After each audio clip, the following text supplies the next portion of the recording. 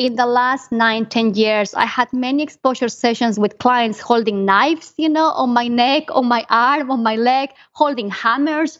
I have clients sitting, if they have these aggressive obsessions towards their children, in that session, we have the kids sitting next to my client, and on the other side, we have a knife.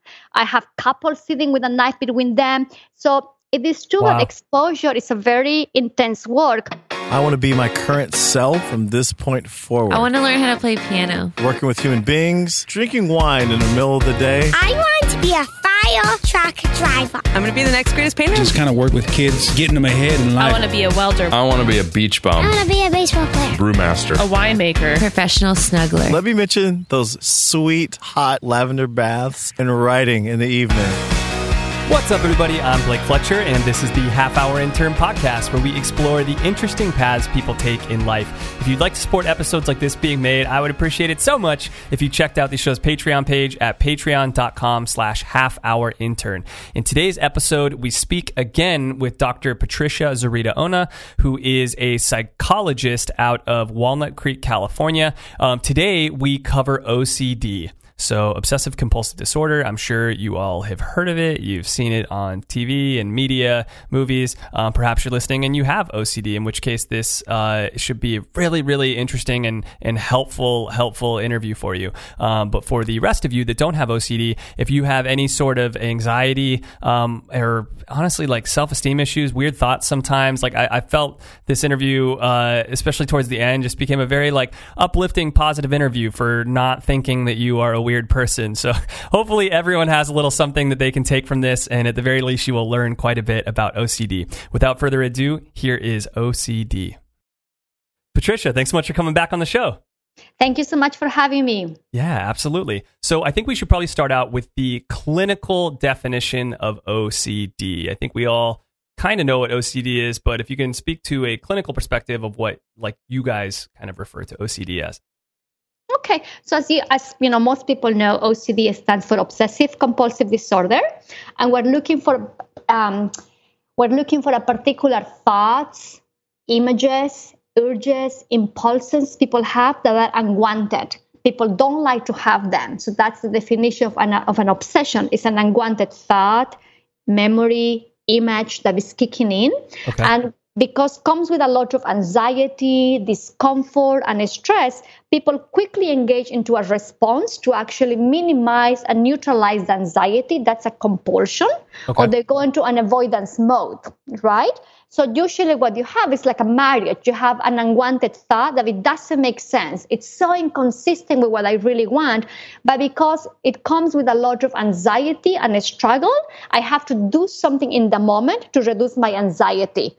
And we call that behavior a compulsion. So there have to be these two things together for us to talk about OCD. Okay, cool. So O, the obsessive thought that you're having, C, the compulsive act after you have had the thought. Right.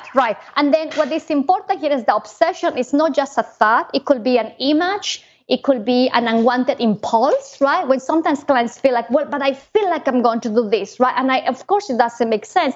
That is also an obsession.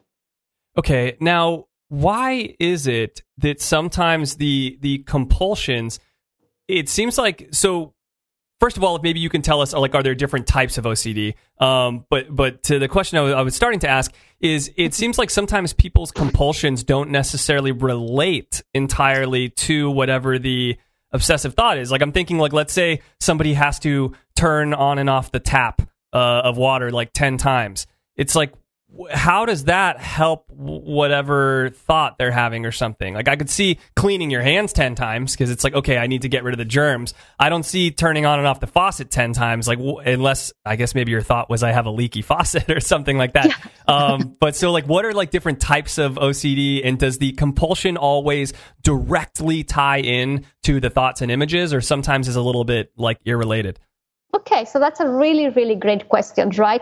In terms of the different types of OCD, OCD is OCD. We do talk clinically about different types of OCD just because of the theme, right? Like, for example, we talk about harm obsessions, we talk about gay OCD, we talk about sexual OCD, we talk about contamination OCD, but it's only because of the theme of the intrusive thoughts that are kicking in for a person, right? So I think we do have like maybe 6 different types, but it's only because the theme, they are connected in terms of the intuitions. Does this make sense? Yeah, so it's really all basically just one broad umbrella of OCD, but you as clinicians have chosen to kind of like sub-label some of them just for ease of talking about it. That's right. And that's what, sometimes people understand that as different subtypes, but it's basically one single umbrella, as you say, and then we classify them based on that theme that they are related to. And then the other question you have, that is a really, really great question. Do all compulsions relate to the obsession? Not necessarily. Actually, the media has done, I think, a job presenting that OCD is only about fears of contamination, and they show you people, or they share stories about people who is checking multiple times a door handle, or they're using wipes, right? But that's, OCD is so much more than that. For example, if a person has fears of contamination, they also can be doing some of these, what we call mental compulsions. They may be repeating to themselves specific numbers like 27, 29, or they start singing to themselves, or they're going into reassurance by themselves, right? So not all compulsions are directly related to these obsessions of fears. What happens is that when the obsession comes, let's say there is a fear about having brain damage, in the moment that obsession comes with a lot of anxiety, a lot of discomfort, that people do everything they can to reduce that anxiety. And in the moment, sometimes they found themselves tapping both shoulders, for example, right? Or they start touching their wrist. It doesn't make sense. But in the moment, that behavior reduces the anxiety that was initially associated with this fear of contracting an illness, right? So because of that, because it works once, people start doing it over and over, and that's how OCD gets maintained. It's like the way people have superstitions about like a lucky rabbit's foot or something like that. It's like, oh, that one time I had a great basketball game, like I have my lucky rabbit's foot, so I need to have it every game from now on. Like a similar sort of thing. Like that one time I was anxious and I tapped my shoulder, I calmed down, so I'm going to tap my shoulder for the rest of my life. That's right. So when people ask us, why do I keep having OCD? It wasn't like this before. It's because the moment when you start engaging in a compulsive behavior, if it's an overt behavior that people can see, like touching, using materials, or a covert behavior, a covert compulsion, like telling yourself it's going to be okay, or you're going to pray, or you're going to singing, just that time is strong enough that you will keep doing the same behavior over and over. So then again, you have a loop that gets established, and people learn to respond to that every time they have an obsession showing up for them. Okay. So I would love to know how you guys are able to draw a line between what and what is not OCD. You brought up a good point that in the media and on like shows and movies and stuff, they often show people with just like a need to wash their hands a lot, or like use clean wipes, or whatever it is. Like my grandma has to use clean wipes all the time. You know what I'm saying? Like she's like a super clean person. So how do you draw the line between what is actually OCD behavior and what is just this person is super neat and tidy? Yeah, that's a really great question. So I appreciate your thinking about it, Blake. So sometimes, again, we think that because people do the things over and over, that's OCD. It's not. A repetitive behavior or excessive focus on a particular topic or theme is not OCD also. So when we think about OCD, we're thinking about something that is really unwanted. People who are struggling with OCD don't like to have particular types of thoughts. They don't like to have images about harming a person they love. They don't like to have images about contracting a neurological disease. And it doesn't make sense. They don't like to have even images about hurting themselves because they want to be alive, right? So obsessions are really unwanted, undesired thoughts, images, impulses that show up for people.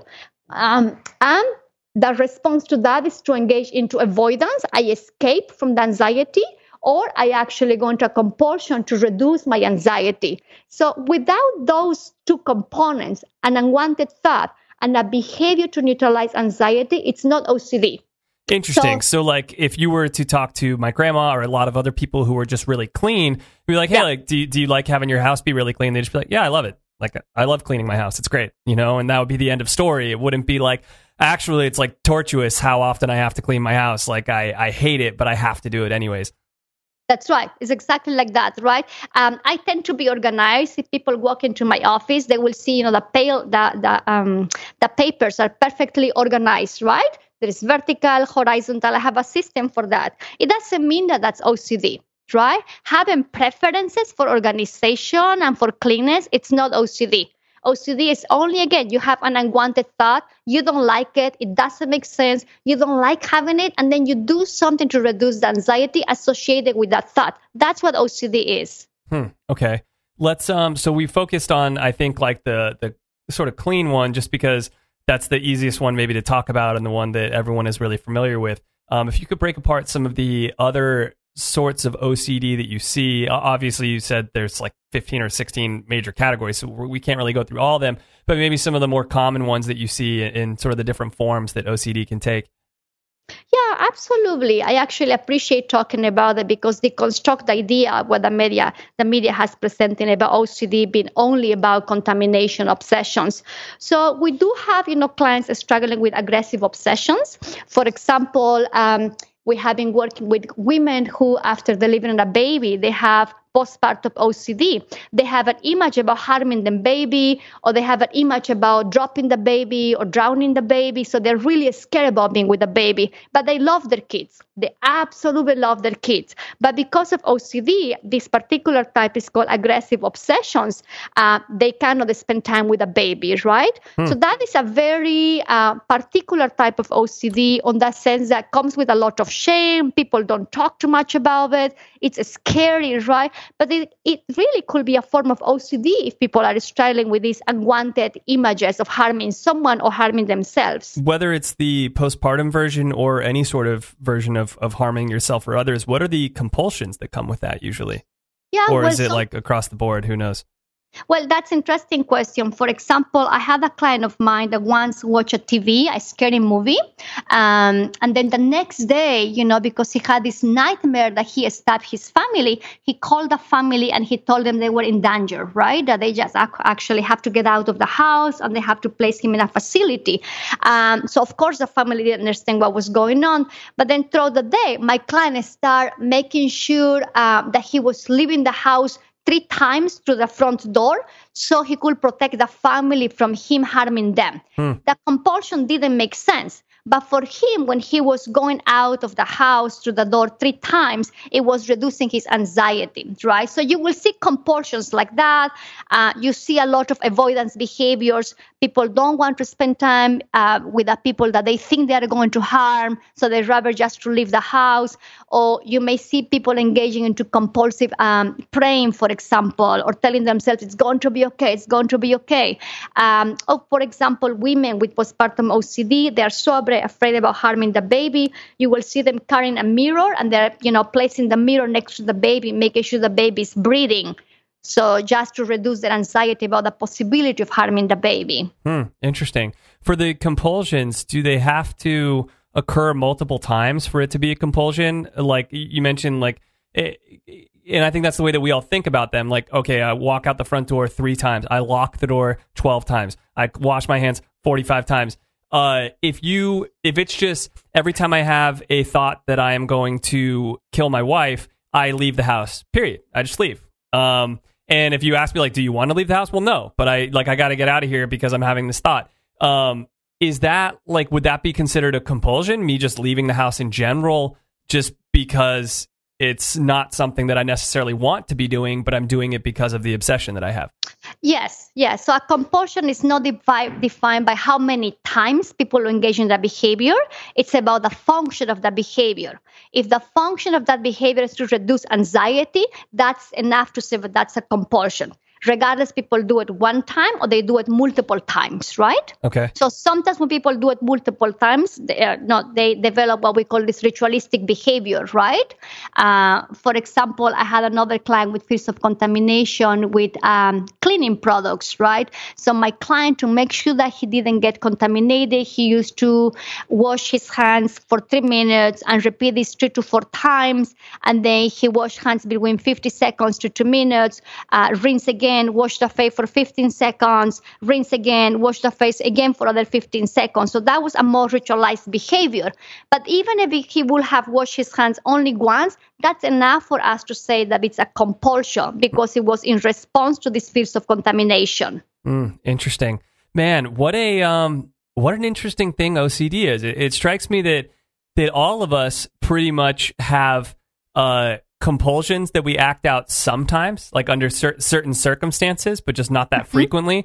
And all of us probably have obsessive thoughts around certain things every now and then. But again, it's not like super regular, but they don't get combined. And so we don't have OCD. Like I'm picturing if you were someone that, let's say, whenever you were sad, you comforted yourself by eating ice cream, and then you were overweight and people asked you like, well, do you like eating the ice cream? Well, like, no, not really. Like, I don't think I should eat the ice cream, but like, it just makes me feel good. It's like, well, that's a compulsion because you don't think you should do it, but you're doing it anyways because it's comforting to you, but there's no obsessive aspect of it, and it's just like it crops up every now and then.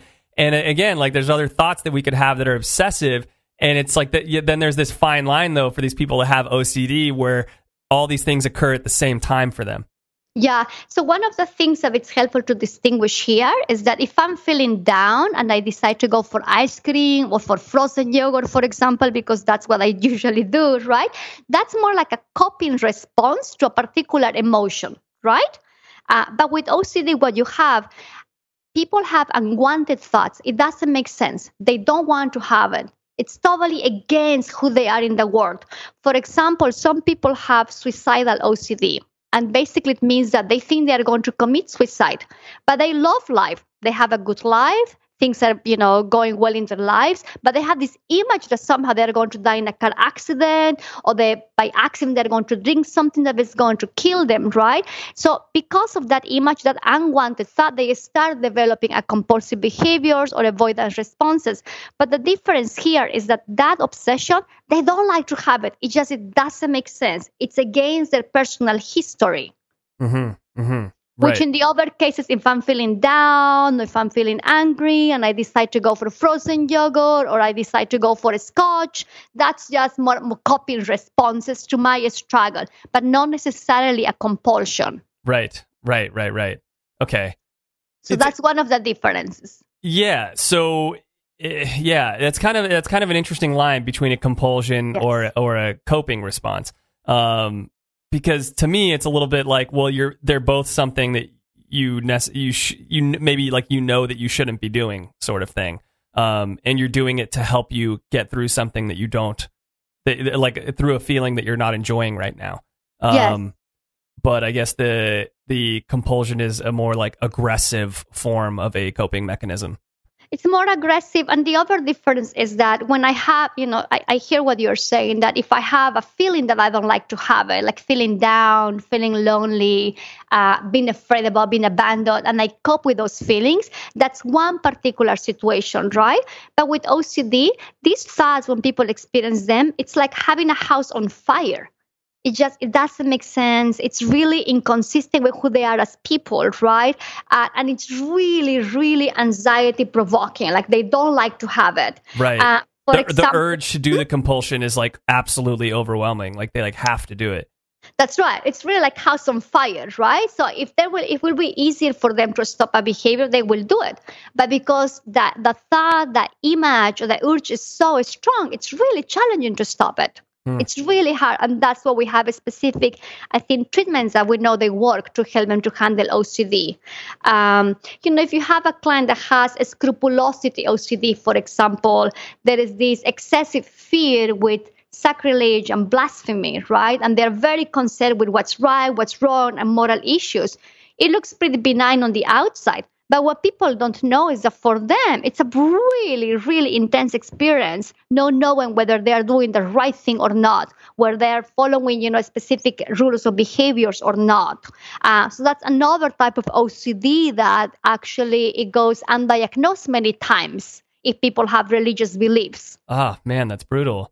So how do you, I guess, hope to treat people like this? Like the example that you just gave, it just made me think of like, what a brutal existence it would be for someone like that, because just leaving the house would be difficult. Like if I'm so worried about things being really proper and sanctified. It's like if there's just a girl in yoga pants or something, I'm going to be like, oh my God, the world is ending. Like, this is awful, you know? And like, do you have to treat people with just like, I guess, a bunch of anti-anxiety medication, or how do you help? Well, that's a great question, right? The most effective treatment we have found for OCD is called exposure response prevention. It's ERP, which I don't know how familiar you are or your listeners with exposure response prevention, but it's a frontline treatment for OCD and all anxiety problems. It basically means that we help people to face some of these thoughts, images, or situations that are scared about. Right? And you can do that. You can do a situational exposure when you go to a particular setting that the client is scared of, or you can do what we call imaginal exposure when we write a script about the worst consequence of their fear, or we can do even that somatic exposure when we actually trigger some of these bodily sensations for clients so they can get used to them, right? For example, a client of mine that had this excessive concern with environmental products, right? And he didn't want to touch any household cleaners, right? Like Clorox, Wipeout, you name it. So part of the exposure actually was to spray some of these cleaners into a tissue paper and touch it back and forth, and then touch the walls with the tissue paper. And then later on, he will go to touch directly the wall with his hands without any paper between him and the wall that had this cleaning product on it, right? So that's an example of how we do this exposure response prevention work, preparing clients to face it, because of course it's really difficult for them. So facing it at a low level and in a space where they feel safe and like that there's someone else there to make sure that everything's going to be okay. Yeah, so usually what we do when we have a client who is struggling with OCD, we do a thorough inventory of the most common obsessions, the most common compulsions they are dealing with, right? And then we also want to understand, how much people are making accommodations, right? Because usually either parents of teens or children or significant others are making accommodations for people. For example, a client of mine who struggled with fears of harming the baby after, she was struggling with postpartum OCD, she didn't want to give a bath to the baby. So every time there was bathing time, she was asking her husband or her mother or her in-laws to do it. And she never wanted to be by herself with the baby. So then part of the treatment is to do some psychoeducation with significant others so they can stop all these accommodations, right? Mm-hmm. So we also do that. And then with clients, we develop what is called an exposure menu or an exposure hierarchy, where we basically have an inventory of all these triggering situations, the most common obsessions, the most common compulsions. And then we agree with clients in a very collaborative conversation where we're going to start. So every session with a client comes, we ask them, okay, so how much are you willing to get out of the comfort zone and face this fear? And the client says, well, I'm willing to work on these, I don't know, like these checking compulsions. And we say, okay, so let's do that. Then we create a situation for that, right? So it's never a surprise exposure for clients. It's always collaborating with clients as a team and coming up together the order in which they're going to be facing these fears. Okay, interesting. Typically, is this used at the same time as medication, or do you try to treat this without medication at all? That's an interesting question. It really depends on the case, right? What we know is that some people dealing with OCD, they also have some dopamine problems, and some of them, they may need some medication, not all of them. I can tell you in my humble experience, I have certainly treated people with dealing with OCD, and we did intensive exposure response prevention treatments. They were coming 8 to 10 hours a week and doing exposures for every particular fear they had without medication, and the outcome was very successful.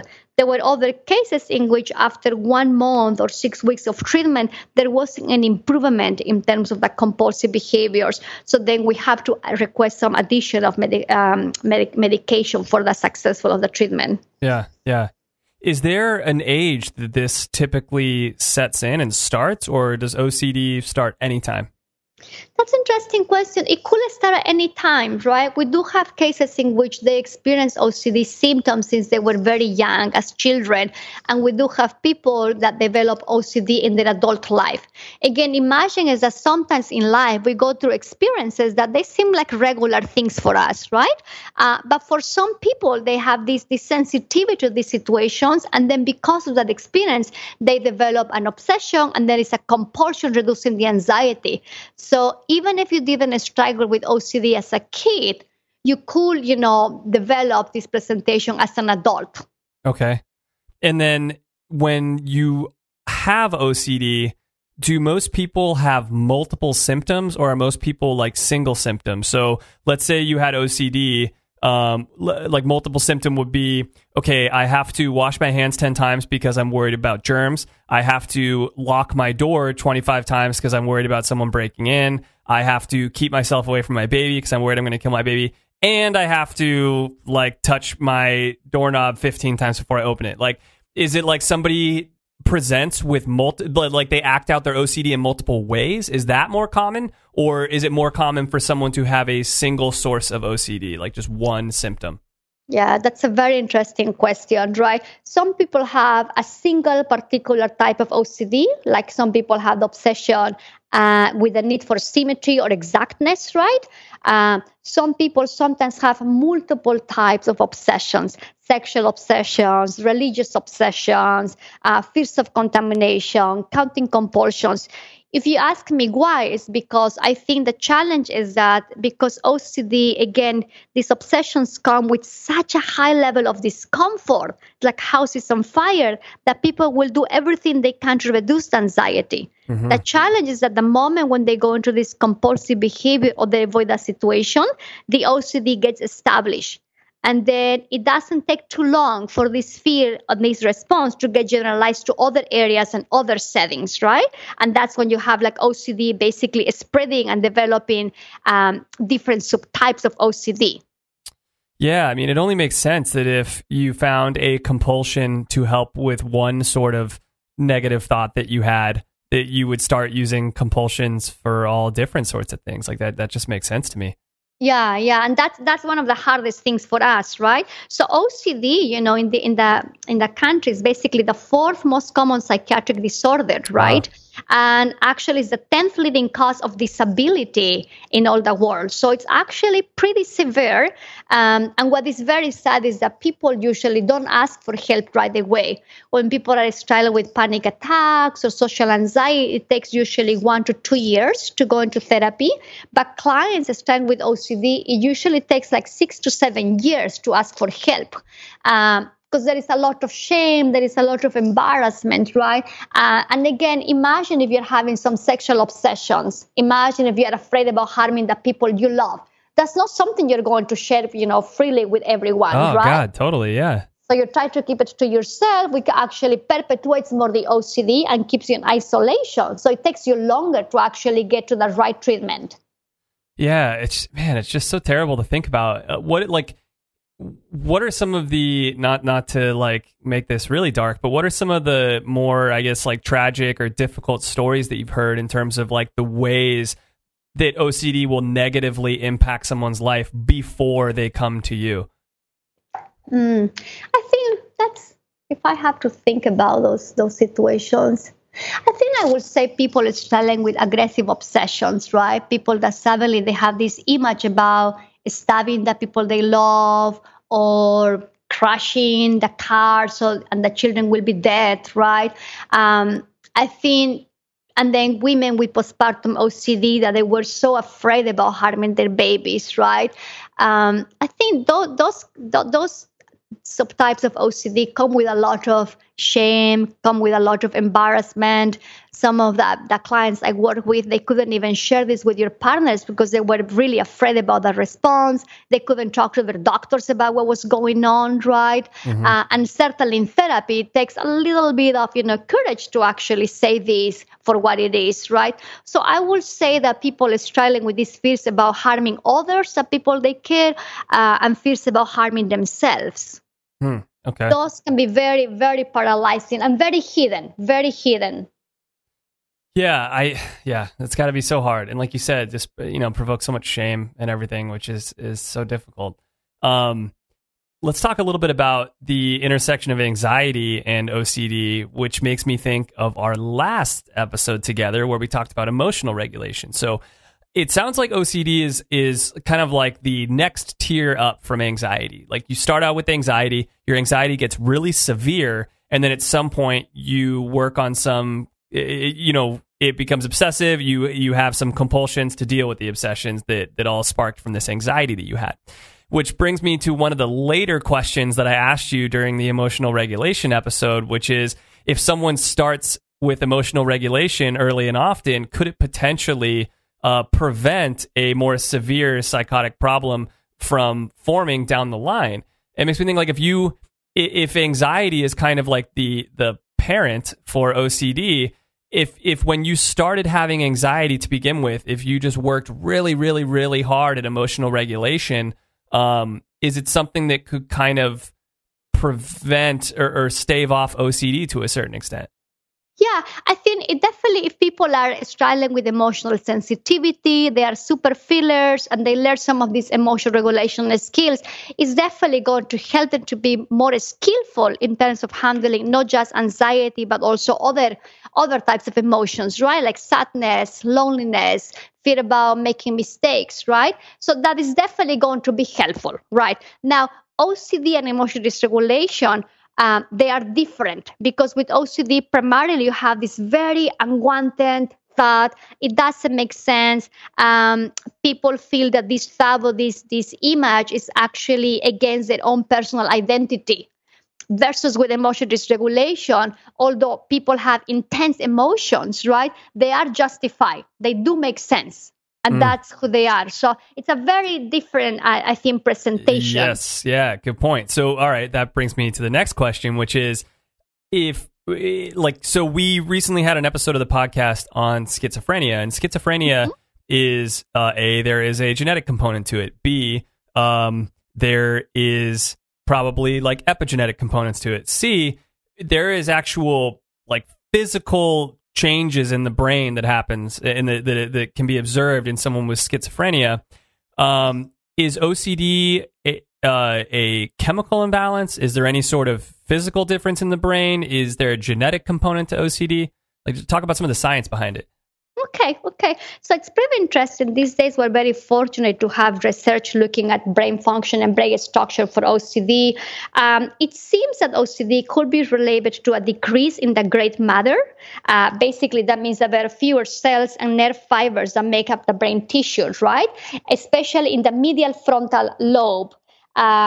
The area where we do have a lot of executive functioning and regulation of our behaviors, right? So it seems that there is a decrease again in terms of gray matter in that particular area, right?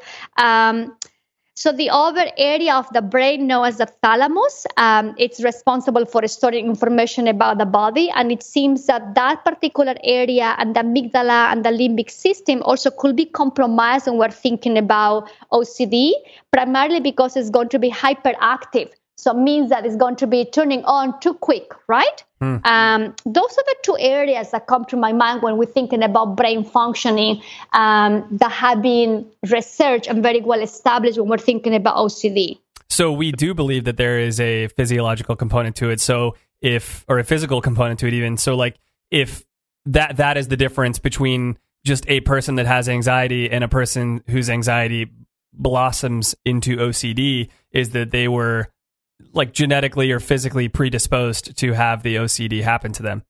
Yeah, so one of the things, that's actually a really good point, right? What we have learned is that the risk of OCD is basically higher when a first-degree relative has OCD.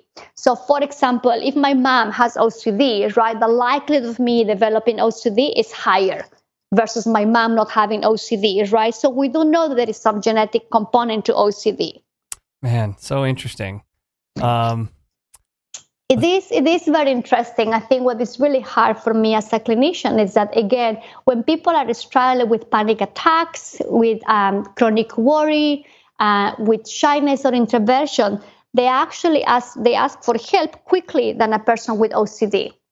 There is so many people with undiagnosed OCD that they come to therapy when the OCD has generalized to multiple areas in their life, and they're really stuck there. Yeah, for sure.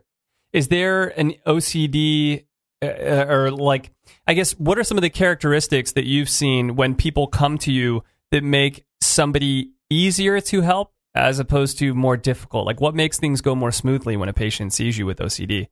I think the willingness to get help is usually a good indicator about how the treatment outcome is going to be. When people acknowledge there is a struggle, sometimes they know it's OCD, sometimes they don't know, but there is this willingness to get out of their comfort zone and to get better, right? In terms of whether a person that has a subtype of OCD only, like fears of contamination, versus multiple subtypes, we know that if we do this treatment again that is called exposure response prevention, ERP, people are going to get better, regardless it's a single type of OCD or it's a complex case with multiple areas or subtypes of OCD. We have been able to help many people. We just want them to come to therapy as quick as possible. Yeah. When you're doing the exposure response, if somebody has multiple types, do you have to do exposure response for each different type that they have? Or does doing one of them sort of help out the other ones? That's a great question. So generally in treatment, we do exposure to all of them. If the client has fear, aggressive obsessions, sexual obsessions, contamination obsessions, somatic obsessions, we do exposure to all of them. But what happens in the process of exposure is the clients learn that a thought is a thought. It's not going to harm them. An emotion is an emotion. An urge is an urge. An impulse is an impulse. In the exposure, they start learning that, and therefore there is what we call this generalization of the learning, right? The more that we do exposures, the more they are learning a new experience about how to relate to these unwanted thoughts or images. So then you see that new learning actually that gets generalized to other areas of the OCD or subtypes of OCD. Can the exposure ever be too intense for the person? Have you ever seen where you expose the person to something and it's just like they flip out, they can't handle it? Yes. Sometimes it happens in the work that we are doing, right? That, again, what is very important with developing treatment is to always prepare the client, to always work as a team with the client, no surprises. With all my clients, we always talk about exactly how the exposure is going to look like. They are in charge. I am not. They are the ones who are choosing the pace they are going to be moving at in the exposure menu that we have. And of course, sometimes there is a lot of, I think, intensity that comes with facing what they are scared of, right? Of And there is also this natural urge to get out of the exposure, bolt the therapy room, right, and never come back to treatment, right? But when those things happen, the best thing that we can do, and that we do this with our clients, is to ask, okay, so it seems that touching the wall with both hands is too much right now. What's the one thing that you will be willing to do to get out of the comfort zone? If that goal is too high right now, can we just reduce it a little bit? Can we still try to get out of the comfort zone? So give people a choice to actually reduce still some of these compulsive behaviors they have at the pace that they're willing to go. So, and not to be, too like off color or weird here, but so it makes me think of an episode of a podcast called Invisibilia that I listened to, where this man started having obsessive thoughts about harming his wife and his daughter. And these obsessions got so bad, and he started, like you said, like avoiding his wife and his daughter and telling them that they weren't safe around him. And he went to all these different types of therapy and therapists. And the one that ended up really, really helping was like an extreme exposure type of therapist, I guess. Like what this therapist specifically helps people that have problems like thoughts of harming people. And this therapist had sharpened knives, like razor sharp knives, and had the patient hold the knife to his throat. Like, so the patient that has obsessions that I think I'm going to hurt someone, he has the person hold the knife to the therapist's throat and just says, see, you're not going to kill me. You're not going to kill me. Like, it's not going to happen. So first of all, that sounds crazy to me. If I'm that therapist, I'm terrified. Like, what if this person does freaking kill me right now? Like, I don't know if this person's going to kill me or not. But I guess if you could maybe give an example on the sexual side of things, like how do you help someone with that if they have a sexual compulsion of some sort? That's not, like the example that you gave of like, being afraid of some cleaners or something is very simple and clear cut. But if it's like a man and he's afraid, like if I see women, I think I'm going to rape them or something. It's like, you're a woman, like how do you handle something like that? That's a great question, actually. I love Invisibilia, by the way. That's a great podcast. Yeah, totally. They are doing good job as much as you're doing. So kudos to both of you. Yeah, thank you. I actually want to share that in the last 9-10 years, I had many exposure sessions with clients holding knives, on my neck, on my arm, on my leg, holding hammers. I have clients sitting, if they have these aggressive obsessions towards their children, in that session, we have the kids sitting next to my client, and on the other side, we have a knife. I have couples sitting with a knife between them. So it is true that exposure is a very intense work. But when you prepare your clients to do it, and they're in charge of the treatment, they do get better, regardless what's the obsession. Yeah, so that's what so just to everything you just said, if any of that sounds weird to people who are listening that didn't listen to that full Invisibilia episode or anything, like that guy, and as you just said about your patients, like that guy had this problem for years and years and years, and for years he saw all different types of therapists doing all different sorts of things, and that was the trick, holding the knife to the dude's throat. Like, it worked, and all of a sudden he's like a happy man again, and he has a happy marriage and a happy life with his daughter, and he can be normal around them. So clearly there's something to it, Yeah, that's exactly, because when people have these unwanted thoughts, like these fears about harming someone or the image, they are just thoughts, they are just feelings. It's just mind noise, it's just body noise, it's just emotional noise. It doesn't mean that it's true. Yes. Right? Yes. So that's the difference. In terms of answering to the second question you have about sexual obsessions, this is years ago, I worked with a priest. The priest was very concerned when he was looking at a woman's breast, he was actually committing blasphemy against God. Right? So the compulsion was actually praying for days, hours and hours. He totally dropped any other activities because he was engaging in this compulsive behavior to make sure that he wasn't doing anything against God, right? So part of the treatment was actually looking at women's breasts, all types of breasts, big breasts, small breasts, you name it, right? We have to actually go out of the office and do these exposures in the street, right? And again, help this person to develop a new learning towards this obsession, this fear, right?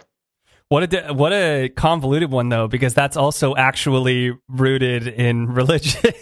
That's right. It's like this guy has the Bible that he's trying to hold himself to. I mean, there's a lot of weird things in the Bible, if you're reading it word for word and like letter for letter, and it's like, I mean, he's probably doing exactly what that compulsion of praying all day. It's like, that's probably what he should be doing for looking at women's breasts. I don't know. But, That's right. So what we actually did was, in terms of that compulsion, the exposure was exposure, right? The exposure was helping this person to actually know these different types of women's breasts. The compulsion, he, as a priest, of course, he needs to pray, but it was the function and the context in which he was praying that we need to reduce, right? It is very different that it was different for him that he needs to pray as part of the service that he's trying to do versus praying because he has committed a sin against God by looking at a woman's breast. So it's helping him to distinguish the function of praying, right? That was actually a key factor for this treatment to succeed. Right. Again, he's not necessarily praying because he wants to. He's praying because he feels like he absolutely has to. That's right. So one of the things that happens with OCD, and that's why it's beautiful to be doing exposure work, is that in complex cases like this is not about questioning the belief systems people have. It's looking at how it's working in the moment with the obsession or this unwanted thought is kicking in for them, right? That's the challenge. So other treatments, people have tried to treat OCD with eye movement desensitization technique, EMDR, for example. It's not a frontline treatment. It's not going to work. People have tried to treat OCD with, relaxation and stress responses. It's not going to work. We know very clear the most effective treatment is exposure response prevention, that you have to help people to face these fears, right? In facing these fears, a new learning happens. We don't have to question, their beliefs. We don't have to tell people that's wrong, that's right.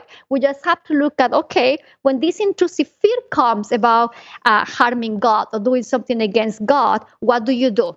And is that an effective behavior or not? So that's something to think about, right? That it's the workability of the behavior, this compulsive response, that's what keeps people paralyzing when dealing with OCD. It's so important and healthy for all of us to detach ourselves from our thoughts. Like it's just a very empowering, nice thing to remember that your brain and your thoughts aren't you, and it's like your thoughts are going a mile a minute at any given time, thinking all these different things, and you're not controlling that. If you think you can control your thoughts, then just stop thinking right now. You can't. Your thoughts are just going to keep going and keep doing their own thing. And if every time you're walking down the street, if you're a woman and you see a good-looking guy and you think, man, like it'd be great to see that guy with his clothes off, just really quickly you think that to yourself, and you happen to be a married woman, you don't have to like chastise yourself like, oh my God, I'm going to cheat on my husband. Like, what's wrong with me? It's like, it's just a thought, like it's not you. That thought is not you. It's okay. And you didn't even necessarily control that thought coming into your head. Like, there's thousands of thoughts that come into your head every day without you necessarily, quote unquote, thinking them. And yet somehow when we have a negative thought that we don't, or a thought that we don't like, or a thought that we don't think is appropriate, we kind of feel like we must have been the genesis of that. Like I must have been the one that thought about killing my daughter and wife. Like there must be something in me that's making me think that. And the answer is like, no, like there's nothing in you making you think that. It's just weird freaking thoughts, man. That's right. I very much appreciate what you just shared in this moment. I think in the past, we have been socialized to actually believe every single thought that comes into our minds, right? It was Descartes who said, I think, then I exist, right? So we actually create this huge expectation about the ways that we think. But we know that, as you are saying, that there are, more than 4,000 types of thoughts and images that come through our mind on a daily basis.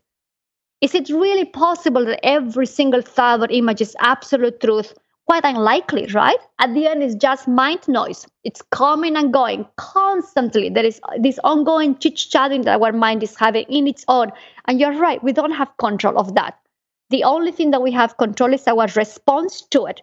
The response to this unwanted thought, the response to this unwanted feeling, right? That's where we actually can exercise a more effective behavior.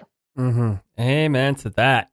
All right, let's finish this thing up, Patricia. If we could give some advice for people with OCD, or I'm sure not a lot of people listening have OCD, or maybe they do. I don't know.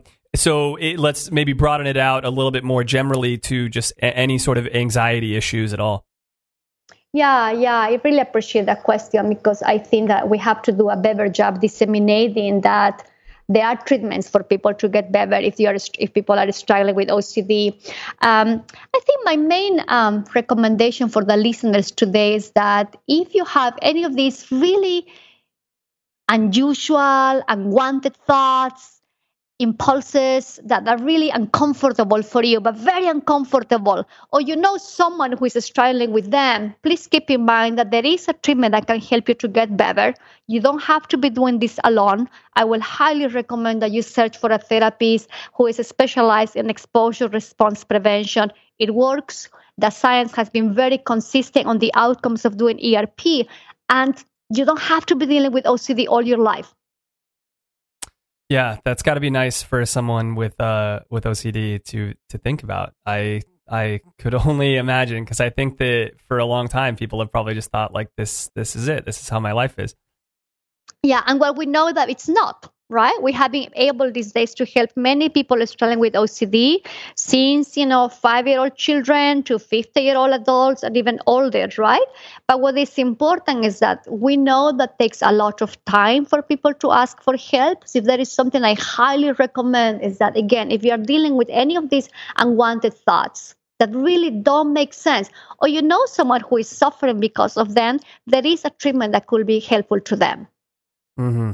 Amen. And that treatment is just knowing that you're not a weirdo. Just know that it's totally cool to have those thoughts, which is just great advice for anyone to have. Just don't think you're a weirdo. It's all good. Whatever you're thinking, it's all good. That's right. That's the biggest thing, right? This is just a thought. Yeah, love it.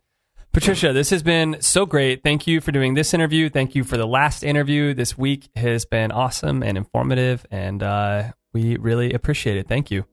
Well, Blake, I just want to say thank you so much to you for the invitation. And I really, really appreciate all the work you're doing, just sharing with the listeners really, really interesting material. So thank you so much for having me, and congratulations on the podcast you have. It's a really cool project. Thank you so much. I appreciate it.